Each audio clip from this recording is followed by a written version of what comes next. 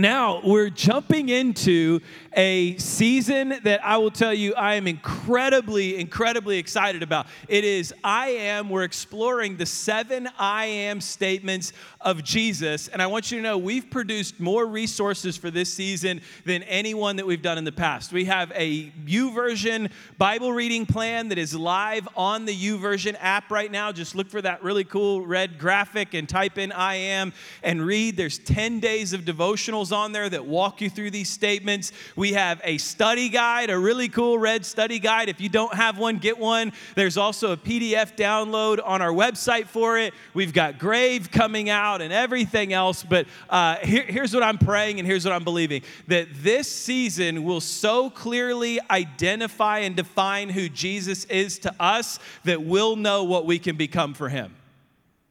Jesus himself defines. In fact, here's what I wanted to do a little bit, and if you've read ahead in the study guide, you've already seen this, but when God appeared to Moses and the children of Israel in Exodus chapter 3, and he told Moses at a burning bush, you're going to lead my people out of slavery, and Moses looked back at God and he said, who do I tell the people that you are? And God said this, tell them I am who I am. Say this to the people of Israel, I am has sent me to you. So then we jump into, and I am is the cleanest Hebrew translation of that. It's what becomes translated Yahweh. So if you've heard Yahweh or you've heard someone refer to God as Yahweh, it started there in Exodus 3, verse 14, when Moses said, who do I tell the people that you are? He said, tell them I am, or I am is now Yahweh, okay? So then we move to Jesus, and Jesus in the narrative of John makes 7 statements, and all 7 of these statements, he uses what's called the ego eimi. It's 2 Greek words that both mean I am. It's ego, where we get ego from, and eimi is the same thing. They both mean about myself. And together, those 2 Greek words are the Hebrew translation of Yahweh. So here's what's really important to understand. When we talk about these I am statements of Jesus, Jesus is not saying I am the bread of life. Jesus is saying, I am God and I am the bread of life. I am the one sent from heaven to earth, the Savior of the world, the Messiah, the fulfillment of everything that you've read about. I am God and I am the bread of life. And here's the crazy thing, and this will become our outline for the next 7 weeks. The disciples miss it every single time.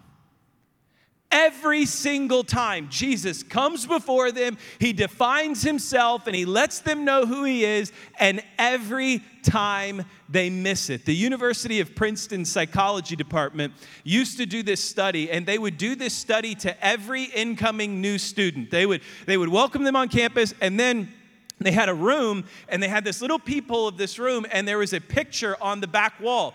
And they would tell the students, I want you to look through that hole, and I want you to memorize everything on that picture. So the new students would walk up, they would look through the hole, they'd look at this picture for like 5 minutes, they'd step away, and then they would ask them to describe what they saw on that picture. And with amazing detail, these students would describe the picture. They knew the words, they knew the colors, they knew the layout, some of them even knew the scene where it was shot, and everything else. And then they would ask him this question, okay, now tell us, what else did you see in the room? And their description of detail dropped by over 80%. Because they were so focused on one small thing that they missed the entire thing that was around them. As we journey through these I am statements, here is what we're going to see. We are going to see disciples, and we're going to see Jesus defining himself for the world, most of the time coupled with a miracle that he just performed, and they completely miss it. Here's what we need to do for interpretation. We have to realize who we are in the story. It's really easy to read into it. Anytime you read scripture to read, oh, well, Jesus is the bread of life, so I'm the bread of life, right? I just give nourishment and sustenance to everybody around. No. We're the disciples in the story.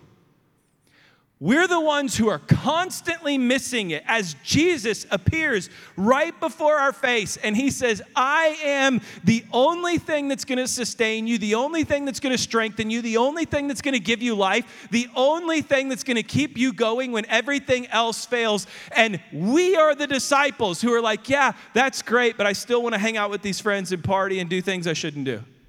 Oh, wait, was that Jesus right in front of me? Was that him defining? That's who we are in the story, and that becomes our outline for today. Today's statement is, I am the bread of life. When God wanted to set free the children of Israel from slavery, he instituted a meal called the Passover, where they sacrifice an animal, blood on the doorpost, and then he says, now eat this animal with bread. When God wanted to reveal himself to the children of Israel when they were exiting slavery and found themselves in the wilderness and found themselves hungry, he provides for them bread. When the devil wanted to tempt Jesus, he used bread. When Jesus wanted to illustrate who he is and the salvation that he brings and the new life that he has, he sat his disciples down and he broke bread. At the end, when Jesus returns, it will be the wedding feast of the Lamb, and what we will do at the wedding feast of the Lamb is enjoy bread with Jesus. So bread becomes this metaphor throughout Scripture, and it becomes this metaphor of a life-giving sustenance that we find and can only find through Christ, okay? And 4 different times in the John chapter 6 narrative, the disciples miss it. That's our outline, okay? So if you want to write down miss 1, miss 2, miss 3, miss 4, that's where we're headed. And usually I read the passage beforehand, but it's like 60 some odd verses, and we're going through all of them anyway. So let's jump in to the John chapter 6 narrative. Jesus, just before this, fed thousands of people, okay? So he just took the lunch of a small child, 5 loaves and 2 fish, and he multiplied it, and he fed thousands of people. If I had a few crackers and a fish up here and fed all of you, you would think, there's something different maybe? There's something supernatural. There's something happening up there, right? That's exactly what Jesus just did, but watch John chapter 6, 26 through 36. Miss number 1 is wanting the bread more than the baker. The first miss is they wanted the bread. They really wanted the bread. Can we have more of this bread? And Jesus says to them, I get you want the bread, but what about the baker? What about the guy making it? Listen, John chapter 6, 26 through 36. Jesus replied, I tell you the truth. You want to be with me because I fed you, not because you understood the miraculous signs. But don't be so concerned about perishable things like food. Spend your energy seeking the eternal life that the Son of Man can give you. For God the Father has given me the seal of his approval. They replied, we want to perform God's works too. What should we do? Jesus told them, this is the only work God wants from you. What does God want most from you? Maybe in here asking yourself, what does God really want from me? Like what is his heart's desire for me? What is he wanting me to do? What does he want me to believe? This is it. This is the only work God wants from you. Believe in the one he has sent. They answered, this is crazy. This is so crazy. They said, show us a miraculous sign if you want us to believe in you. What can you do? He just did it. Like, he just did it. It wasn't even a day hadn't even passed by. He just fed thousands of people miraculously. And they said, hey, show us a sign. What can you do? And then 31, this is great. After all, our ancestors ate manna while they journeyed through the wilderness. The scriptures say Moses gave them bread from heaven to eat. If you haven't been with us for a while, we walked through this entire out of Egypt season, but that becomes the pinnacle miracle. It's been 3 weeks. That becomes the miracle that the children of Israel always celebrate. It is like the miracle, the thing that they always talk about, right? So they're always celebrating it, and they say, what can you do after all? God gave our ancestors manna in the wilderness. Jesus said to them, I tell you the truth, Moses didn't give you bread from heaven, my Father did. And now he offers you the true bread from heaven. The true bread of God is the one who comes down from heaven and gives life to the world. Sir, they said, give us that bread every day. And here it is. Are you ready? Man, I've lost you. I've lost you. Jesus says, here it is. My Father is the one who gave the bread. And then John 6:35, Jesus replied, I am the bread of life. Whoever comes to me will never be hungry. Whoever believes in me will never be thirsty. But you haven't believed in me even though you've seen me. In other words, he's saying you want the bread without the baker. You're more concerned with me answering your prayers for healing than you are me, myself. You're more concerned with me giving you a raise or a new job or new friends or a new atmosphere or a new city to live in. You're more concerned with me giving you what you want rather than who it is that is providing for you.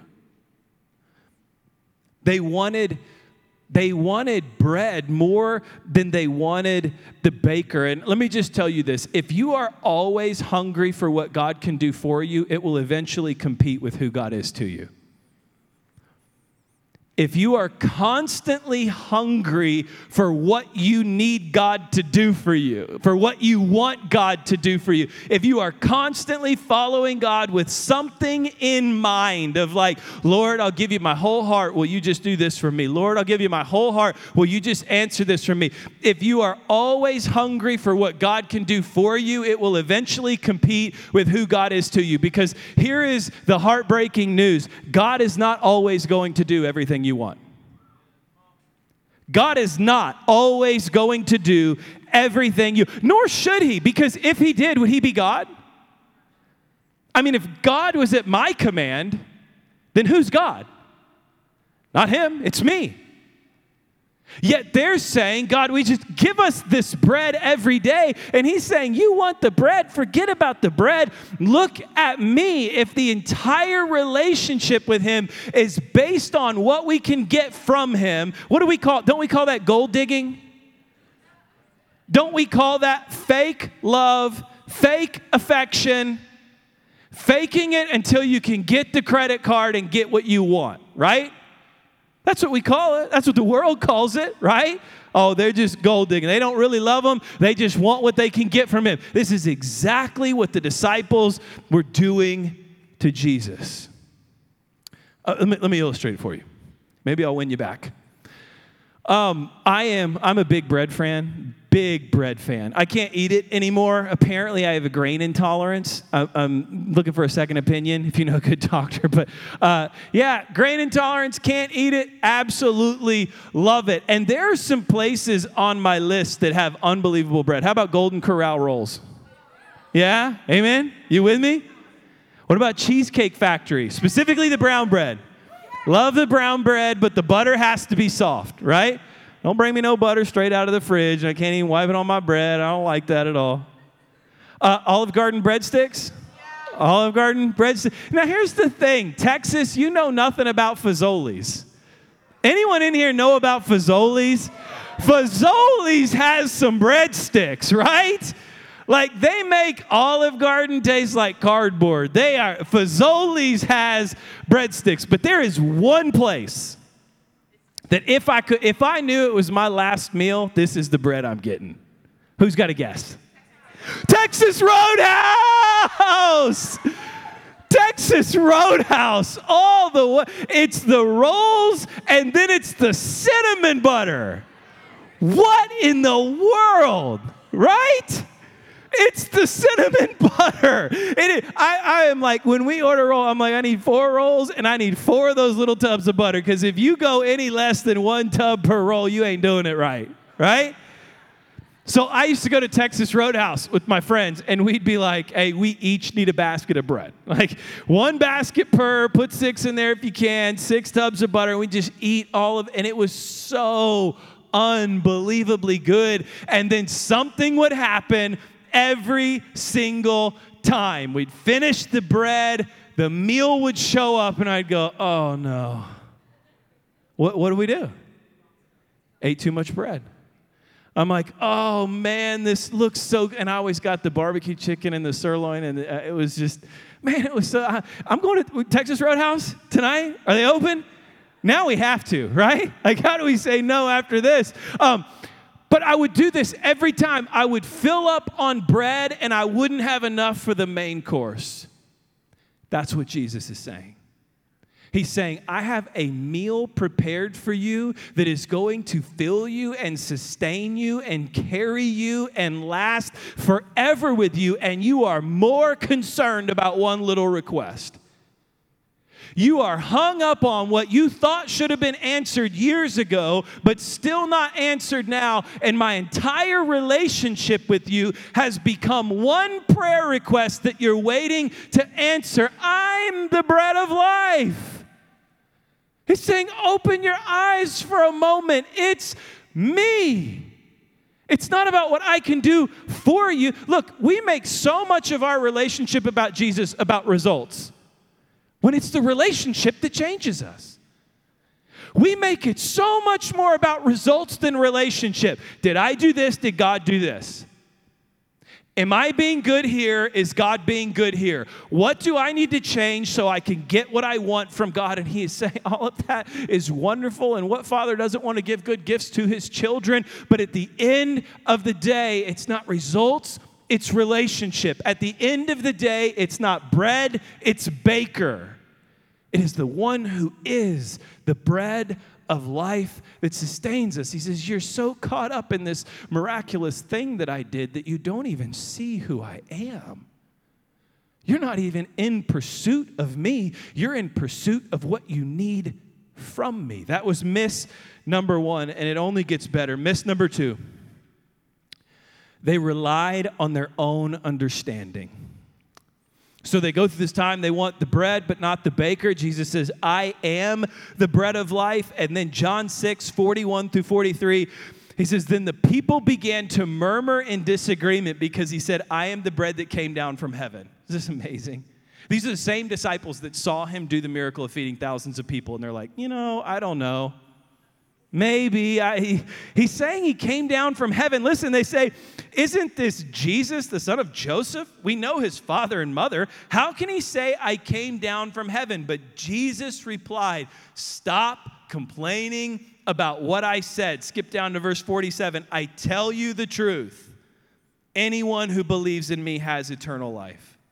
Yes, I am the bread of life. Your ancestors ate manna in the wilderness. This is it. But they all died.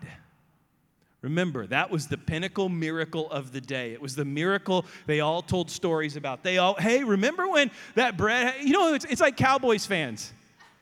For real. Hey, you remember in the 90s, all those Super Bowls we won? I'm like, dude, that was over 20 years ago. Half the people in this room weren't alive. And you're acting like it was last year. Hey, remember all them Super Bowls? Man, Cowboys forever, baby. We got about 25 years ago it was good. 25, that's not what Jesus is saying. Maybe, I don't know. But this is what he is saying. He's saying that miracle that you're clinging to, that you like to brag about, that you like to talk about, that you like to celebrate at the dinner table, it wasn't a Moses thing, it was a God thing, and I'm greater than that. What happened to all of them? He said, they're all dead. They're all dead. In other words, the one miracle that you've hung your hat on wasn't even close to who I am. Verse 50. Anyone who eats the bread from heaven, however, will never die. I am the living bread that came down from heaven. Anyone who eats this bread will live forever. And this bread, which I will offer so the world may live, is my flesh. When was another time that the children of Israel or God's followers complained about bread? It's easy. Teed up for us. Exodus chapter 16. They're in the wilderness, and they start looking around, and they're hungry, and they start complaining. They start saying, man, did he just lead us out of slavery so that we could die from hunger? Like, what is he doing around here? And so God provides manna that comes down from heaven and lands, and he says, on the seventh day, do not collect extras for yourself. Don't collect extras for the next day. Just take it day by day, the daily bread, right? And what happens? They collect bread on the extra day, and God's frustrated again. So then we go into Exodus chapter 17. What happens? They have no water. He just sent bread from heaven.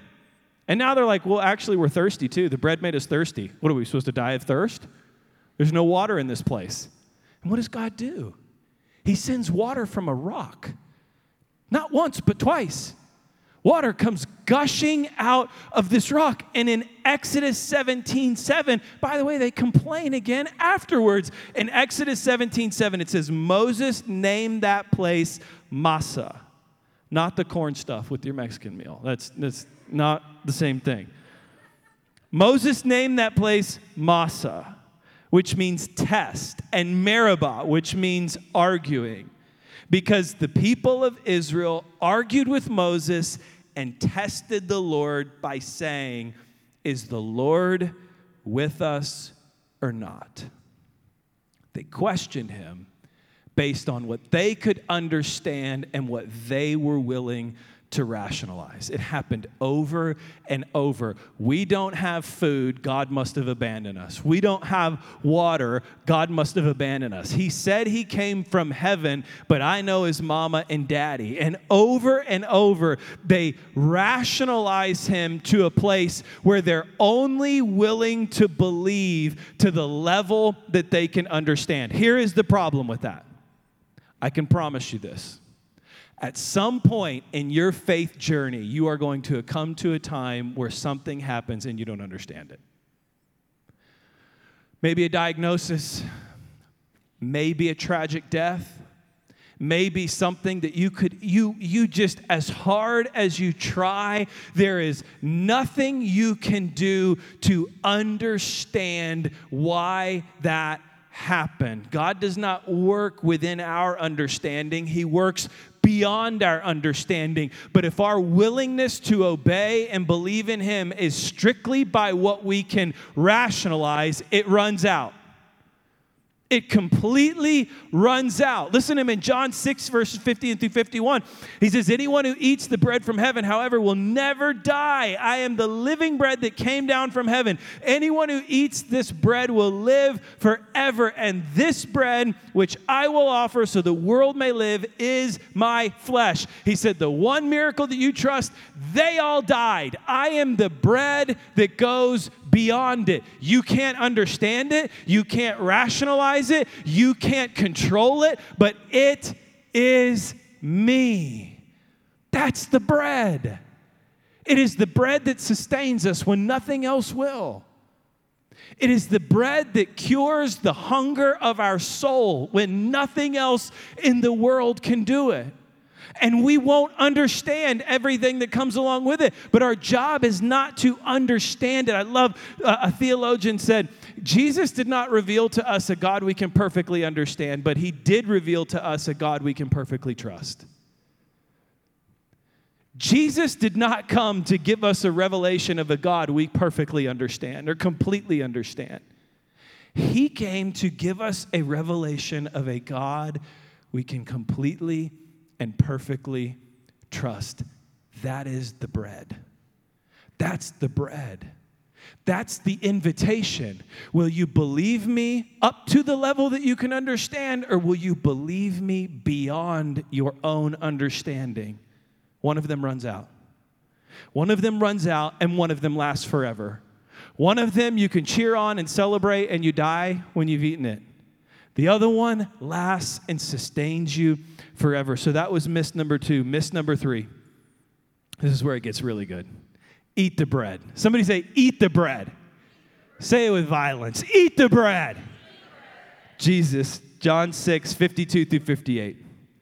Says, then the people began arguing with each other about what he meant. Can you believe these people? It's us. I mean, yes, we can. We do the same thing, right?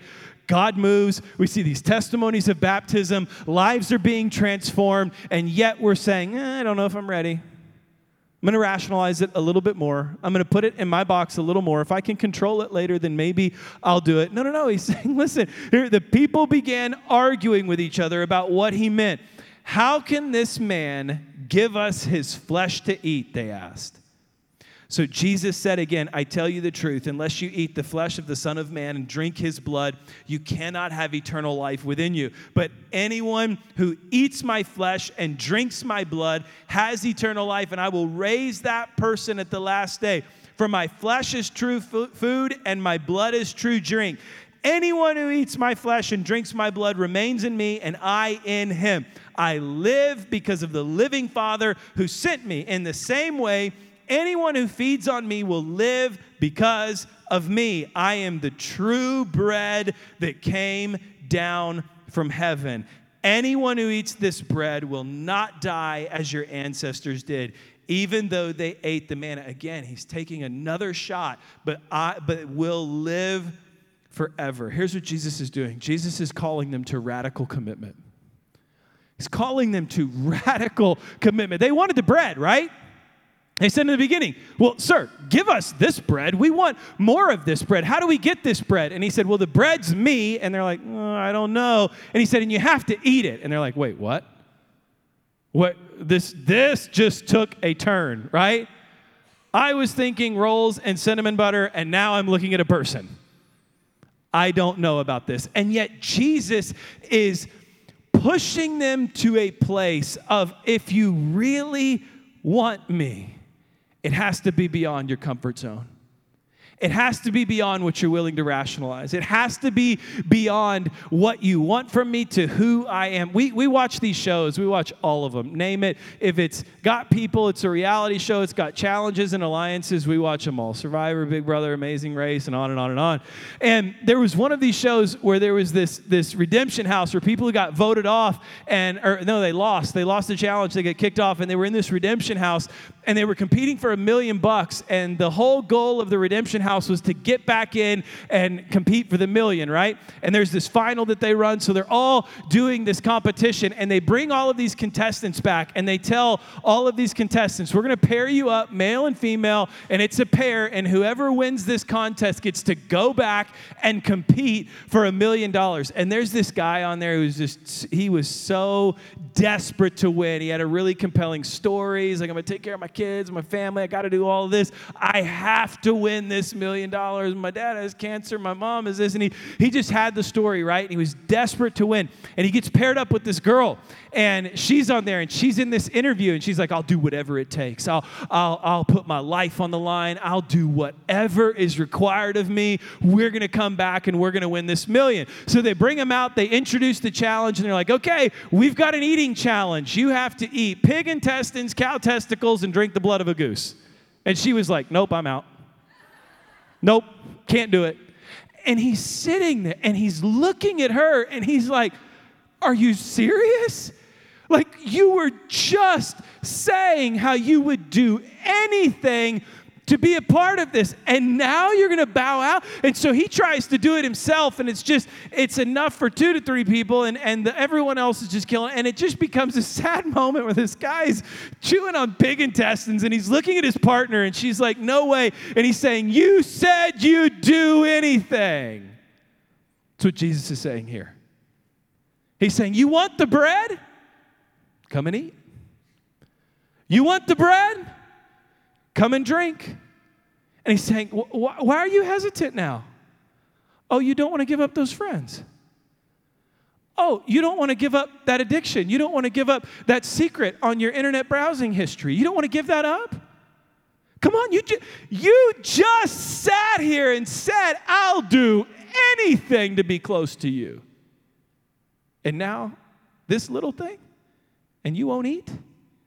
You won't drink? That's the challenge that Jesus is issuing. He's saying, all you've been talking about is how you want the bread of life, but you won't take one bite.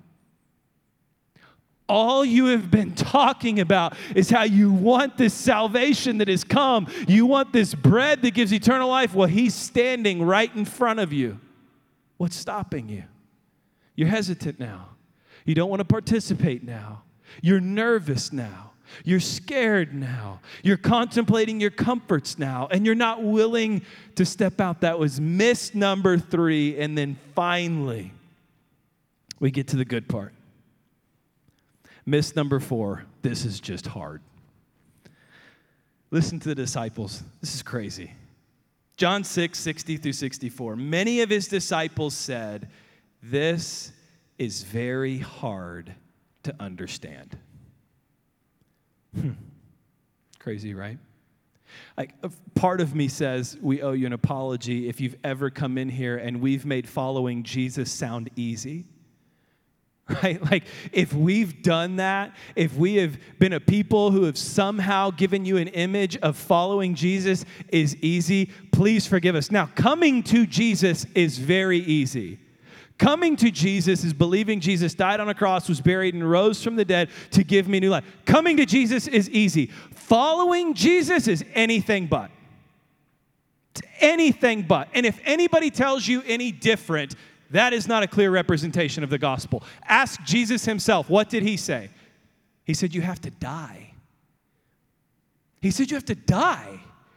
He said, he who wants to save his life will lose it.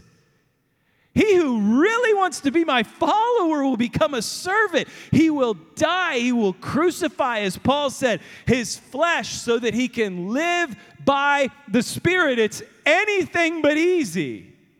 It's hard. It's waking up every day and telling yourself you're not going to do the things you want to do, but you know you shouldn't, and you're going to do the things you don't want to do, but you know you should, and it is constantly fighting, battling, and killing your flesh. It's hard, and that's exactly what the disciples said. They said, this is not easy. This is very hard to understand. How can anyone accept it? Verse 61. Jesus was aware that his disciples were complaining, so he said to them, does this offend you? So good. Have I offended you today? Have I made you mad? Then what will you think if you see the Son of Man ascend to heaven again? The Spirit alone gives eternal life. Human effort accomplishes nothing, and the very words I have spoken to you are spirit and life. Did you hear that? Human effort accomplishes nothing when it comes to eternal things. It's the words of spirit and life, and what I have given you are spirit and life, but some of you don't believe me. For Jesus knew from the beginning which ones didn't believe, and he knew who would betray him. John 6, 66 through 67, here it is. At this point, many of his disciples turned away and deserted him. Picture in your mind's eye for a moment. You're on the seashores of Galilee, and everyone has rallied because this Messiah has just fed thousands of people, and he's done the miraculous, and the Passover is near, and he comes before everyone, and he says, do you want the bread? And they're like, yeah, give us the bread. Come have a bite. And they're like, wait a second, I don't know. And then they start to walk away from him one by one, and here they are on the shores. And their excuse, what did they say? This is really hard. This is really hard. Don't know if I can do it. Don't know if I have what it takes. And they begin to walk away, and listen to Jesus, verse 67. Then Jesus turned to the 12 and asked, are you going to go also? Think about that for a moment. Are you going to leave too? Everyone in this room is just walking away. Like, nope, we don't want it. And there's 12 left. And he says, what about you? You going to go too? You going to take off? Too hard? Too difficult? Too challenging? Are you too comfortable now? And listen, for all the times that Peter absolutely screws it up, and he does it a lot in Scripture, he gets it so right here. This is quickly becoming one of my favorite verses. John 6, verse 68, Simon Peter replied, Lord, to whom would we go? Where else would we go? Like, where else would we turn? He said, you have the words that give eternal life. Jesus looks at him and he says, you going to go too? They don't want it. They said they wanted it, but they don't want it. What about you? And Peter looks and he's like, where would we go? We have nothing to fall back on. We have nowhere else to turn. We've already committed our lives to this. You know, the greatest commitment of faith we can make might not be when we know the destination or everything is easy or we can control the outcomes. The greatest commitment of faith that we can make is when we have nowhere else to go. We have so committed to this and we have poured everything that we have into this that there's nowhere else we could go. Where am I going to turn? Alcohol? Where am I going to turn? A bottle of pills? Where am I going to turn? Pornography? Like, where am I going to turn? A new friend group? Where am I going to go? They didn't have everything that they wanted, but they were fully committed. But it's hard, right? My marriage is hard. But where else am I going to go? That was a metaphor. Love you. Everything's great, right? Raising kids is hard, but where else am I going to turn? Am I going to ask the world how to raise my kids? Am I going to watch a TV show to learn how to raise my kids? Like, what am I going to do?